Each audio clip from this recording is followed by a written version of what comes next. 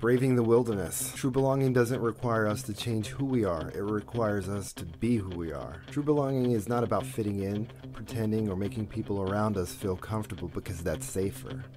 The 4 practices of true belonging requires us to be vulnerable, get uncomfortable, and learn how to be with people without sacrificing who we are and what we value.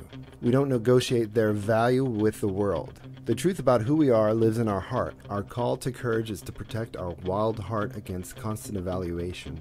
In Braving the Wilderness, Brené redefines what it means to truly belong in an age of increased polarization. With her trademark mix of research, storytelling, and honesty, Brené will again change the culture conversation while mapping a clear path to true belonging. She writes, "True belonging requires us to believe in and belong to ourselves so fully that we can find sacredness